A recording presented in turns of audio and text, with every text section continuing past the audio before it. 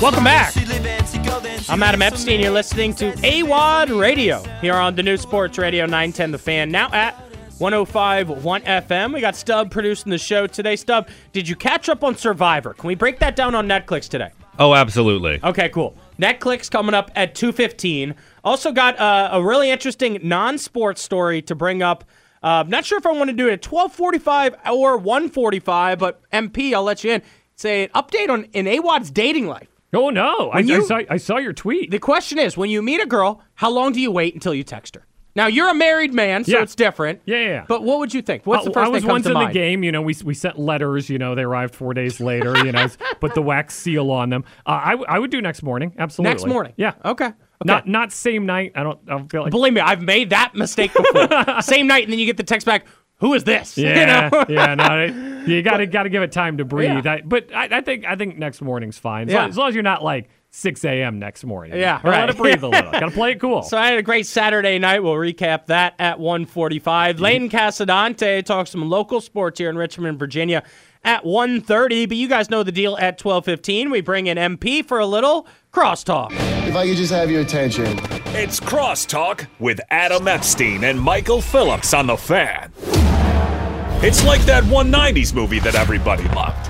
What's the name of that movie? It's not Crosstalk, but it sounds like Crosstalk.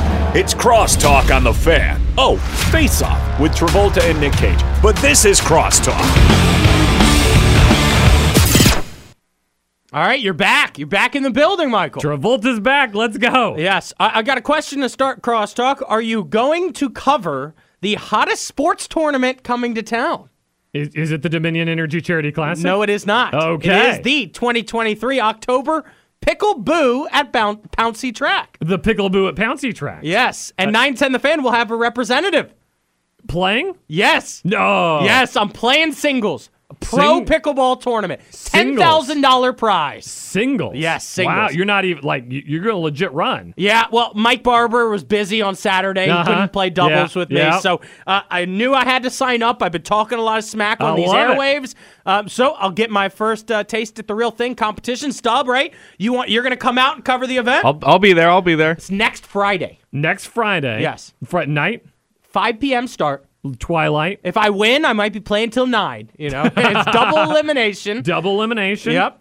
I love it. Yeah, I'm bringing it. I'm Okay. fired up. I'm ready to go. I'm going to spend all week now training, getting my body ready to go. Yep. Practicing. Got to stay healthy. A few months ago, my ankle popped. Dealt with a shoulder injury from wiffle ball, but finally healthy once again. You're peaking at the right time. I am. A lot of people are saying that. I am. So, of course, we'd love to talk about the Commanders, Michael, when we have you on. And, look, we got a big win over the Atlanta Falcons. I said yesterday, though, it felt like Heineke would have won that game for the Atlanta Falcons. Do you agree? Yeah, I liked Desmond Ridder in the first half. I thought he made some decent decisions.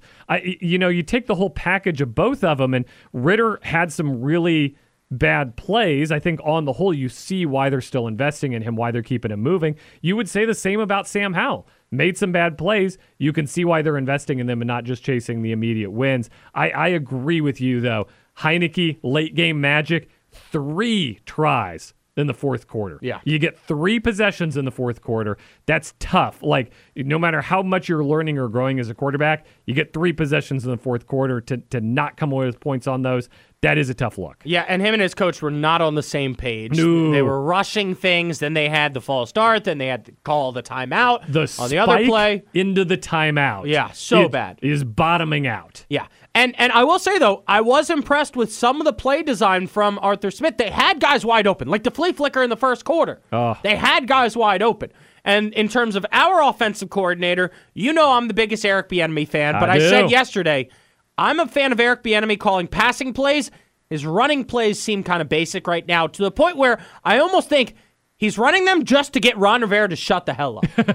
Right? Ron made such a big deal about 55 straight passes, so he said, you know what? We'll run it up the gut on 2nd and down. If you want my quarterback to face 3rd and long, fine, Ron.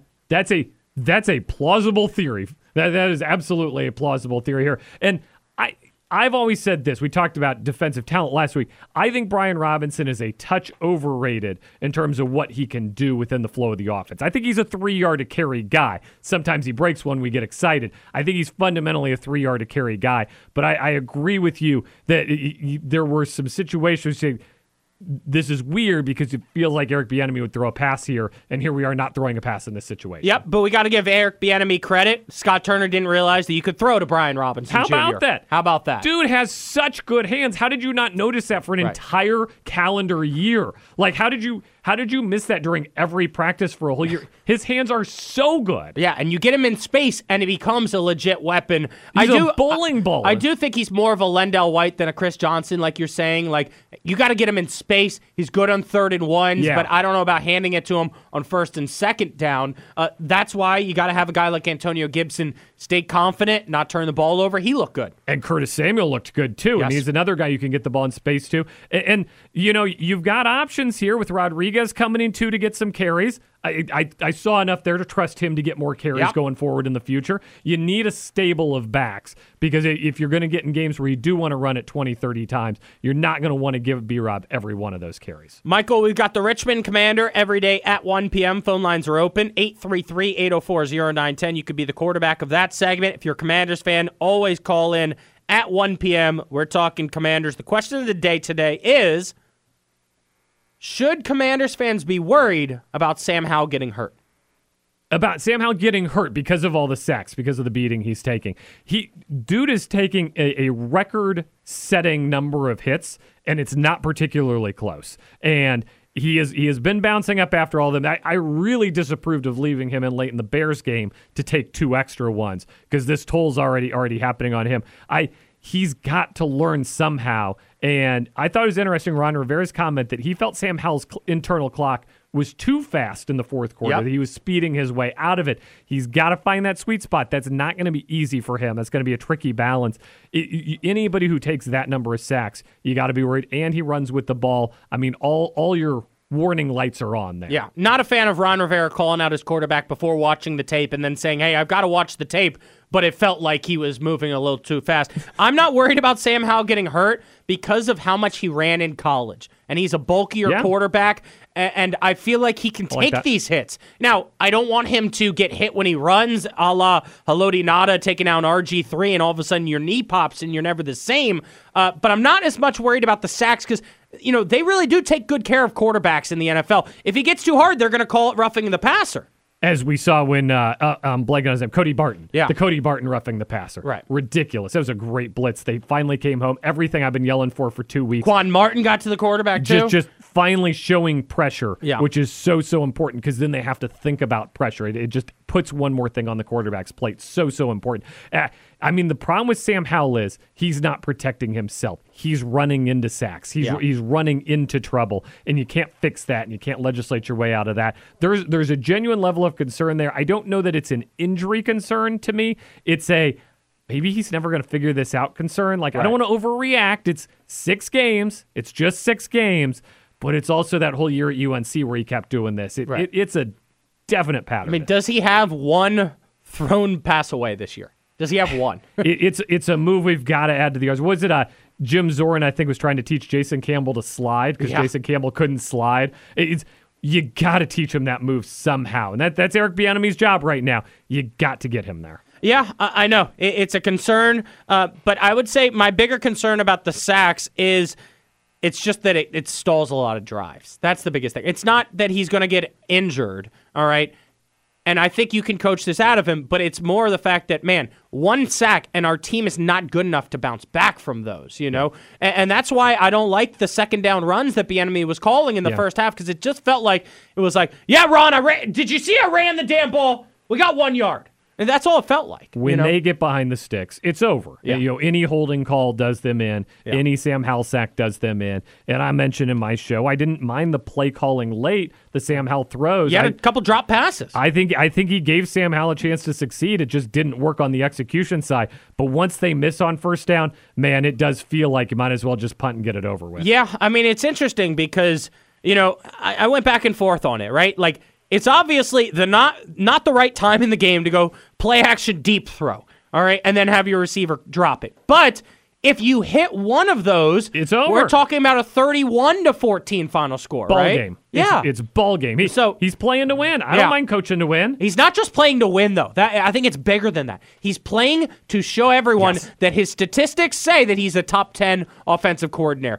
That's why he kept Sam Howell in against the Bears, because it does not matter the score for the opposing team. It matters how much Eric Bieniemy gets his offense to score. And those first couple weeks when he was like 80% pass, he was making a statement. This is how I coach. This is how I'm going to win football And games. You know what? That's how you win in 2023 in the National Football League. I it like really him. is. I want to keep him. I mean, we got a lot of football left, but I really like what I've seen so far. What'd you think of Jack Del Rio's defense? Fine. You can not fire him this week, but if you want to fire him, you can. That would still be fine with me. Yeah. I mean, he still had the same mistakes where they don't blitz when you need him to. It's just so predictable, right? Where he's like, Kyle Pitts is going to get right. They're going to convert all their 3rd and longs. It's just you can just call before the game what's going to happen. Well, that's what I said yesterday. It's a term in basketball. I know we talk about it in college basketball and sometimes in the NBA. Know your personnel. Yeah. NYP, right? This guy's a 3-point shooter. You got to have a hand in his face. It's the same thing, know your personnel in football.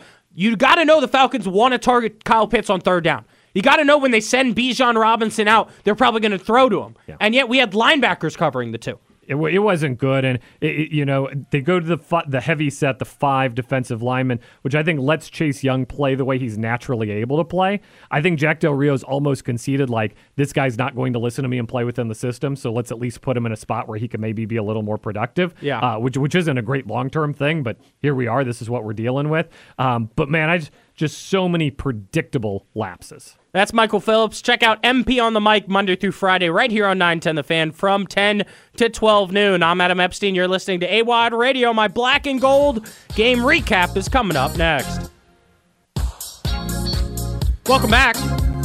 I'm Adam Epstein. You're listening to AWadd Radio here on the new Sports Radio 910 The Fan, now at 105.1 FM. Always available on the go on the free Odyssey app. Download it today and just search 910 The Fan.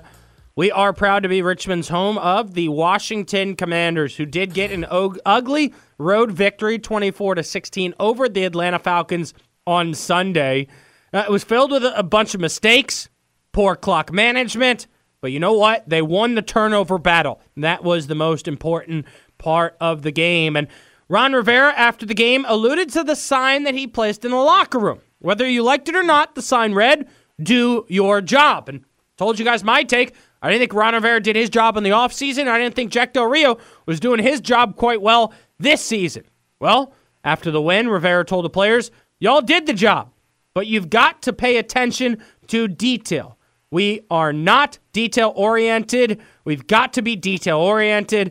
You want to be a great team? Details. Little things add up. Little things become big things. Big things become great things, and you become champions. That is the way it happens. You know what? I'm not a big Ron Rivera fan. That was pretty inspirational right there. I like that. Big things become great things, and you become champions. Question of the day, 833-804-0910. 833-804-0910. Sam Howell obviously leads the NFL in sacks. Are you worried that QB1 Sam Howell will get hurt? 833-804-0910 here on the Richmond Commander. It's time for the Richmond Commander. Are you ready, folks? The phones are open. It's your chance to be the quarterback of this segment. There's something I like to say. Every day at 1 p.m. on AWadd Radio, the Richmond Commander. Phone lines are open. Call AWadd, 833-804-0910. Are you worried about Sam Howell's ability to stay healthy this season and in the future? He's taken a ton of sacks. A lot of them we're starting to notice are on Sam Howell. The young quarterback is not understanding how to throw the ball away. Seems to be walking into some sacks, if not running into some sacks. Here is quarterback one Sam Howell after the game talking about protecting the football and getting sacked.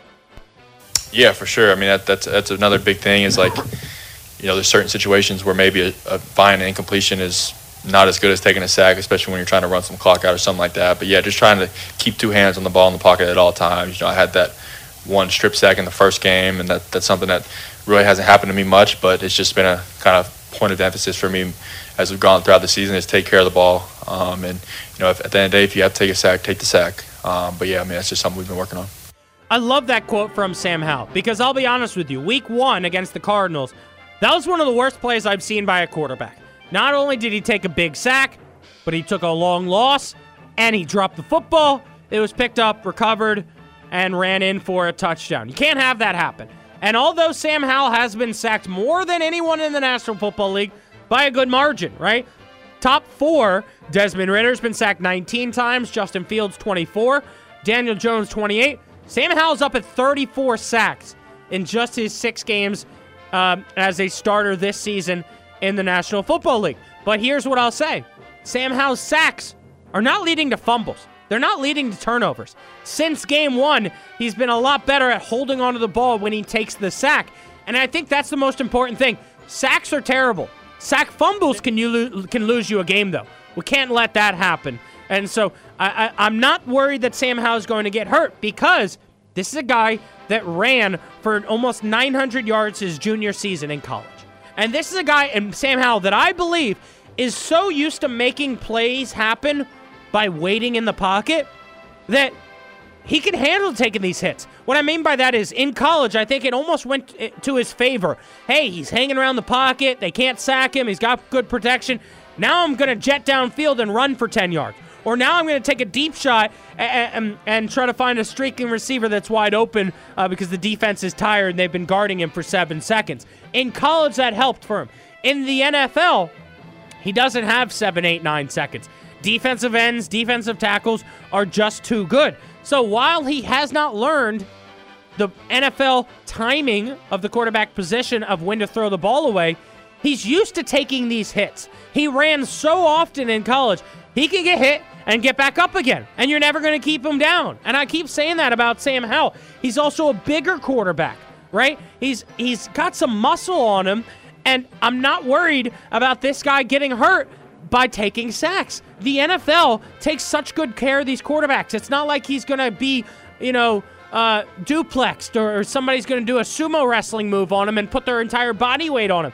They don't want to do that because they don't want to give up a 15-yard penalty. So when they take him down, they're going to take him down by the ankles. They're going to slowly get him down, but I don't think it's going to be enough to really injure the young quarterback. The key, though, for Washington now, though, is taking this momentum and moving forward and being able to say as a team, look, we got a big win on the road. Now we need to shift gears from this victory and get focused on a new week against the New York Giants. This is a winnable game. They only have 1 win this season. And you know what? If I'm a Washington Commander, I hate the New York Giants. Why is that? Because they ruined your season last year. You were 7-5 getting ready to make a postseason appearance. After that, you were 7-6-1 because you tied the Giants on the road and then you lost them at home on Sunday Night Football. If I'm a member of the Washington Commanders, I've been waiting all season to get my licks on Daniel Jones, to get my revenge on Brian Daboll and the New York Football Giants. Jonathan Allen joins the Sports Junkies every Monday at 9 a.m. Here's John Allen talking about shifting gears and getting ready for the Giants. Clip number 2. To be honest, it's already switched. Losses take a little bit longer because you break it down more. But after a win, it's like, hey, that was a great win. That was a great feeling. But, we can't have the ups and downs. We can't go into Atlanta and beat Atlanta and then give up 40 to Chicago at home. We just can't do that, especially as a defense. So for me, it's like, all right, we put 1 block down. Now let's take the next step and put another block down, and let's try to build this thing up. You know what I mean? I think the definition of excellency is being consistent. Anybody in the NFL can have 1 great game. Anybody in the NFL can have 2 great games. I don't care who you are. The worst player in the NFL has the ability and the talent level to go out there and play great for 1 game. But the great ones do it consistently, and that's what I'm chasing. That's what I want to do, and that's what I want this defense to do. Not have 1 good game and then a bad game and then a good game, but weeks and months and multiple months of solid, fundamentally sound, aggressive, physical defense. So we're trying to stack another block this week. I love that quote from Jonathan Allen. Truly inspiring, this stuff there. He makes a great point. Anybody in the NFL can have 1 good game. Can you have consistent good games? Last year, Week 5 ended up being the turning point for the Commanders' defense, holding Chicago on Thursday Night Football to just 7 games and getting off the field with a stop on the final play. This year in Week 5, the defense got right. Week before, you give up 40 to the Chicago Bears. Week 5, you still have some issues. You give up 400 yards to a struggling Atlanta Falcons offense that only scores 16 points per game. But you know what? You held them to 16 points in that game. So that was really important there to shift gears defensively and figure out how to stop teams from getting into the end zone, right? Jack Del Rio's thing has always been bend but don't break. You can stop them in the red zone. They don't have to get 7 points. You can hold them to field goals and give your offense a chance to go win the game. So that was your get-right game against the Falcons. Now you got to go get this one against the New York Giants. That offense has scored less points than any team in the National Football League. No offense has had more struggles than the New York Giants. Our defense has to come to play. They have to set the tone. You have to force 3 and outs. You got to stay hot with the turnovers, right? You have 3 interceptions against the Falcons. I want 1 or 2 against the New York Giants this Sunday. The offense will keep playing well. The offense will keep scoring 20 to 25 points per game. Can the defense go from allowing teams to score 32 points per game to around the Falcons where they had this past weekend at 16? That's the most important thing. But no, I'm not worried about Sam Howell getting injured because he's taken too many sacks. Phone lines are open if you want to chime in. 833-804-0910. Don't go anywhere. Don't change that dial. I'll be right back.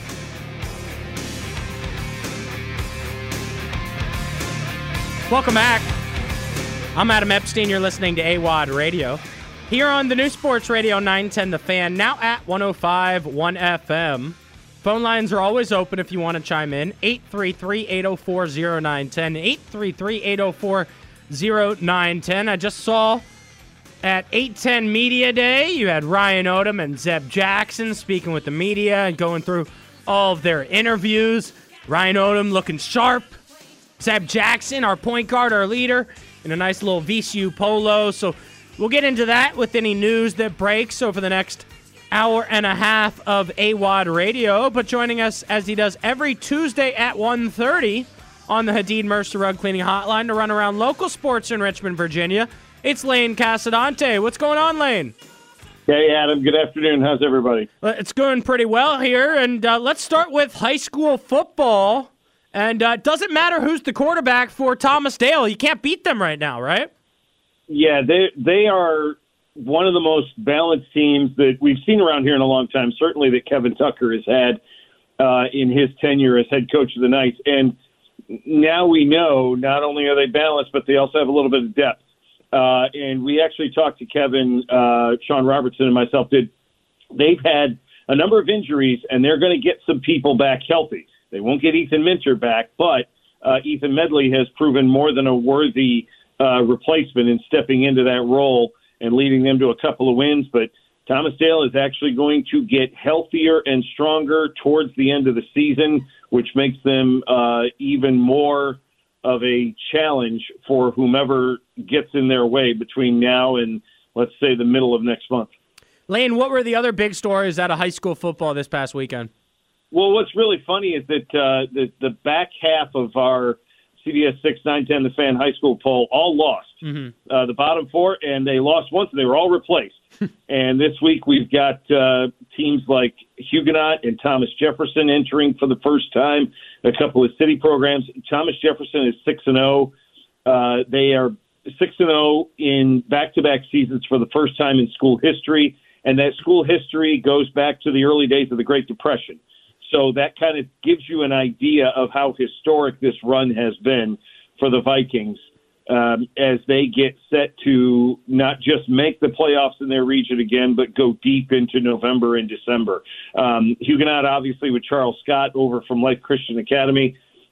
He's kind of revamped the Falcons program.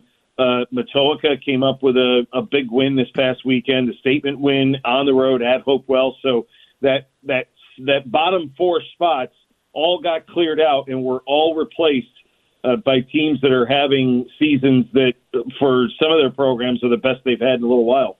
Lane Casadonte with us here on the Hadid Mercer Rug Cleaning Hotline to run around local sports here in Richmond, Virginia. You can check out Lane on CBS 6 here locally and follow him on social media, Lane CTV Sports. Let's discuss the 3 high school football state champions from last year. Trinity, have they taken a step back? They're 3-3. Dinwiddie, I believe they're 4-3 on the year, and Highland Springs 6-1. Trinity actually, they just dropped a game up at St. Michael's the Archangel, which is in Fredericksburg, and I caught the very end of that game, and the game-winning touchdown, and it was scored with less than 25 seconds to go in the game. To have as many kids as Trinity had last year move on to play at the next level, especially when you are a smaller enrollment school, a private school, it's difficult to, what we would consider reload. Trinity's still a very, very good team. Sam Mickens hasn't forgotten how to coach overnight just because a couple of the kids graduated and moved on. So I think we're all waiting for the showdown at the end of the season between them and Benedictine, and probably again in the playoffs if they both make it. And I don't think you would find anybody on Benedictine that would say Trinity has taken a step back, because they can remember the recent losses they've had to that team, regardless of who's inside the jerseys. Does Varina have any tough games coming up? Let me see. Let's check and see who the Blue Devils have this week. Varina does have Highland Springs, of course, coming up. They actually have, I think, 3 games inside of 8 days coming up, because they have this week Varina is hosting Atlee, and then on Tuesday they have the rescheduled game against Hermitage, and then I believe they have a game again next Friday. So that's 3 games inside of about 8 days, and that will that'll test anybody. I know they're only they're 18, 17-year-old kids, but they have Atlee, they have Hermitage, and then they have Highland Springs next week. So that's a pretty good stretch to close out the season. Then they end with Patrick Henry. Lane, let's move over to college football here locally, and Hokies fans are loving it in Blacksburg as they got a big win at home against Wake Forest, a week off, and then Thursday night it's going to be rocking at Lane Stadium as Syracuse comes to town. And it feels like all of a sudden there's a bit of life in this program with a couple wins in the last 3 weeks sandwiched in between the loss to FSU. Well, if you look at the ACC, obviously at the top you have Florida State, you have North Carolina, you have Miami if they call plays right. But the middle ground, and really, the middle to upper middle ground in that conference is up for grabs. And why wouldn't Virginia Tech be able to take advantage of it? Playing a team like Wake Forest, playing, a one-dimensional offense like Syracuse. You know what Syracuse is going to do when they come at you. They're really good at it, but they're kind of one-dimensional. So Brett Pry last week lamented, and we hear this phrase a lot more in especially college football, complementary football. And what he really means is he needs everybody to step up. You can't just rely on the defense having a lights-out game. You can't just rely on the offense putting up 50 every night. You have to play together, and everybody has to come up to a certain level, especially when Virginia Tech doesn't have an offense that can probably score 50 a night. They don't have a defense that's going to lock everybody down to 12 yards rushing every night like they have in the past. But everybody has to rise to the level to which they're capable.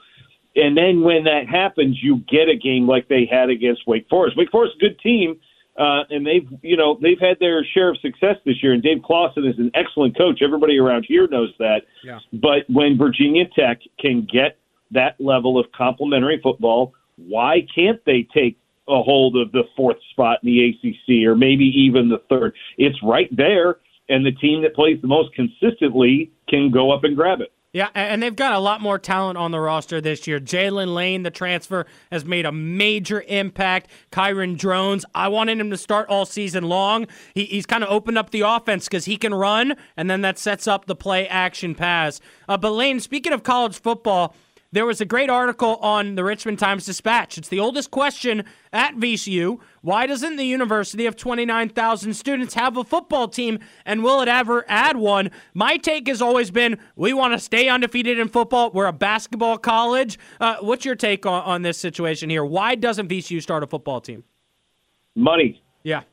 Football's the most expensive sport that any school can have, and I don't think people really understand the amount of capital and startup and just fundraising that it would take for us. And even if it is the size of ECU, their financial struggles, for lack of a better term, are well documented over the last couple of years. Just because you have 29,000 kids that go there doesn't mean you're flush with cash.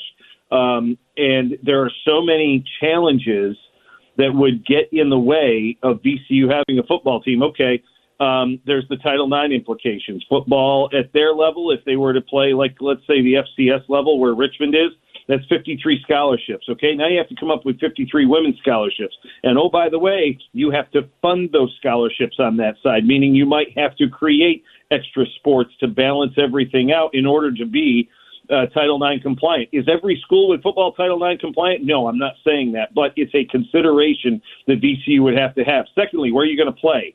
There isn't just an empty football stadium lying around in the city. VCU is having to knock down half of Hermitage Road just to get an athletic village over there by the Diamond that, does not include a giant football stadium that would have to hold at least, 10, 15,000 people. They do not have a place to do that. So I know Dr. Eugene Trani always said over his dead body would VCU ever had football. Yeah. And I know he's not in charge over there anymore, but there's still that sentiment. It's just such a colossal undertaking that to just start up a team, you really have to have the fundraising, you have to have the financial backing, and it's not as simple as just going and buying a couple of helmets over at Dick's and putting, a black and gold VCU on the side of it. There's a lot more involved to it. Yeah, and I've talked to Ed McLaughlin about this several times, and he agrees with me. It would take take things away from other sports. Like, we're good at tennis. We're good at baseball. Obviously, basketball as well. And so I would like VCU to never have a football team and just stay undefeated. But speaking of football, the Commanders got a big road win, but it was an ugly victory. Lane, do you agree? I had the hot take yesterday. I think Taylor Heineke wins that game if he starts for the Falcons. I don't know how much he's done. I've heard that from more than a few people. And they seem to be, stuck on Desmond Ridder. And he damn near pulled that game out for him, despite all of his shortcomings and setbacks. You would like to think that Taylor Heineke would have had more of a drive, more of a, want to in a game like that. But, if and when, and you can play hypothetical all you want. But the other thing that we were just talking about with Virginia Tech and kind of grabbing the middle of the ACC by the throat, why can't the Commanders do that with, maybe their own division? Okay, Eagles and the Cowboys, they've already dropped one game. They're not going to be easy teams to beat, but they should beat the Giants this week, right? I mean, if they're playing as well as the sum of their parts would dictate, they should absolutely be winning some of these games. And I think you have to a team like this has to kind of learn how to win. You can pull it off one week, but to do it repeatedly and to be at the same level and be consistent, you have to kind of learn how to do that and expect it out of yourselves. And the worst thing that, would happen this week is we see them take a step back and just have another Bears game against the Giants, a team they should beat. We may have a backup quarterback again. Again, another guy that everybody around here is very familiar with, and Tyrod Taylor. No disrespect to him, because Tyrod has won a fair amount of games, and he's going to win a fair amount more in his history. But, the Commanders should be winning games like that, and good for them that they pulled that one off. Lane, appreciate you taking the time, man. Thanks so much. Adam, thanks for having me. Have a great week. Yep, you're listening to AWadd Radio on The Fan. Don't go anywhere. Don't change that dial. I'll be right back. Welcome back. I'm Adam Epstein. You're listening to AWadd Radio here on the new Sports Radio 910 The Fan, now at 105.1 FM. And this Saturday at 6:30 p.m. on everybody's favorite network to watch football, the CW. You'll have UVA at North Carolina. Joining us right now to go around the ACC from the Richmond Times-Dispatch, it's Mike Barber. What's going on, Mike? Good to talk to you, man. Absolutely. So let's start with what I think is the best game of the weekend in the ACC, and that is Clemson against Miami. Now, Duke, Florida State's going to be a good one too, but Clemson and Miami, both teams, 4-2 on the year.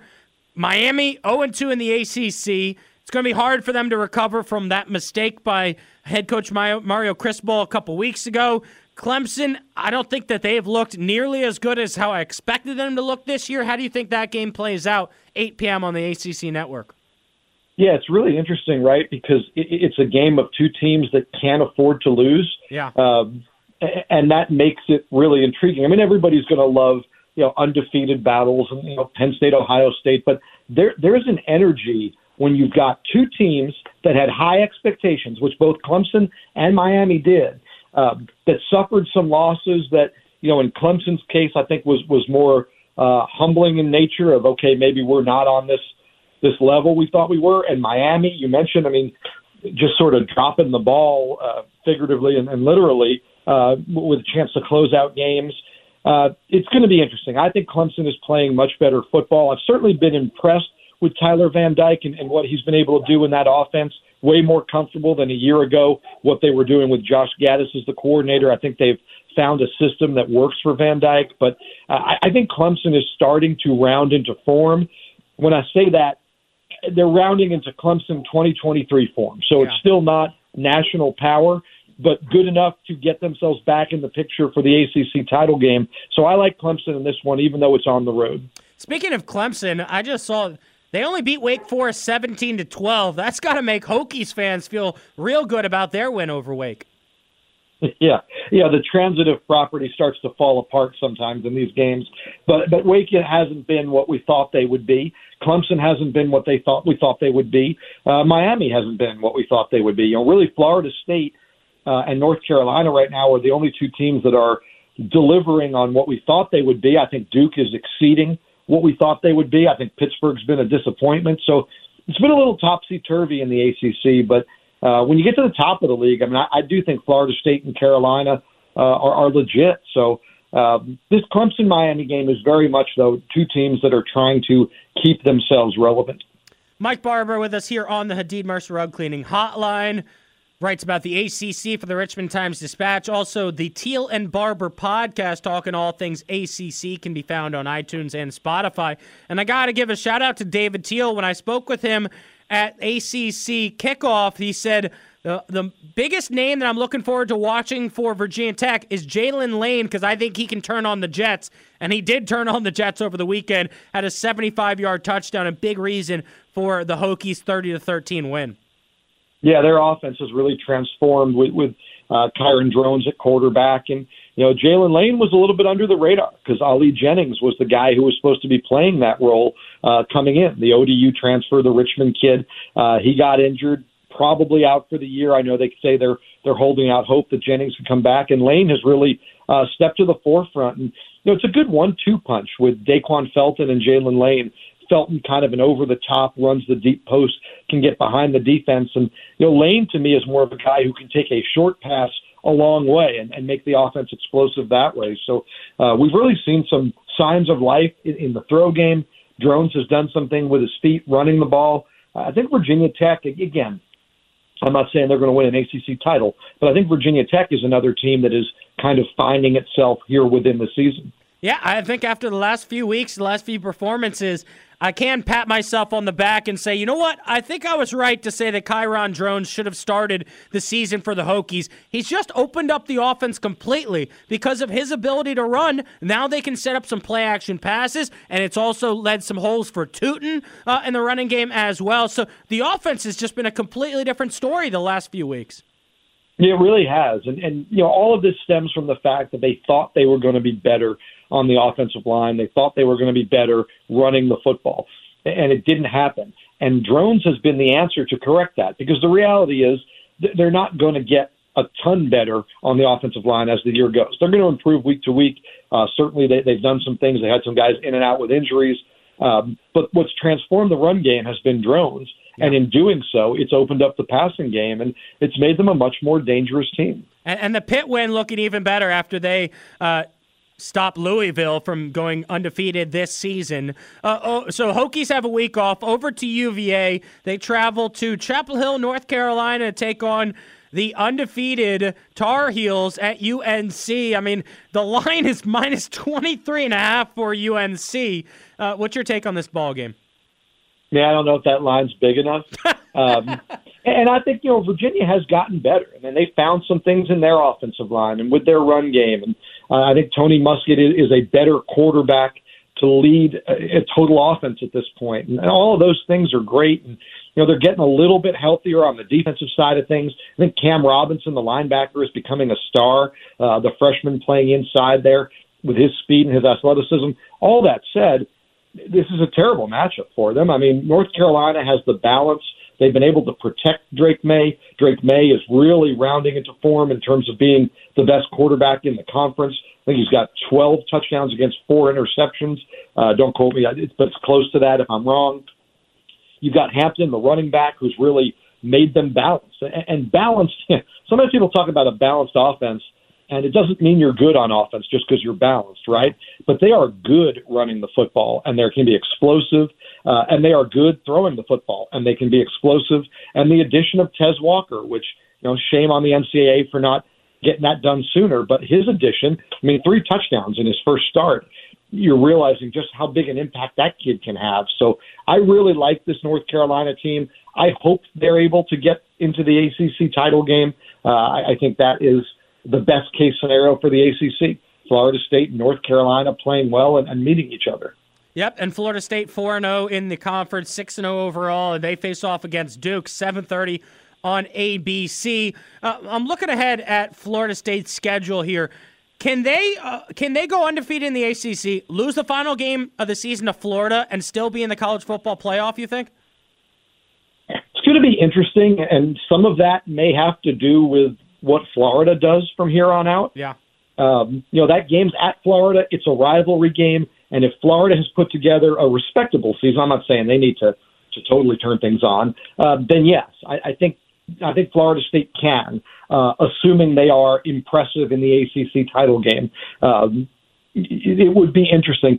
I think the problem here, if you're looking at Florida State, is you look at their schedule, and there's that LSU win, which was great and dominant. LSU was 5 at the time, and then LSU has struggled. Now LSU's getting it back together, and if LSU puts things together and ends up having a respectable year, that helps.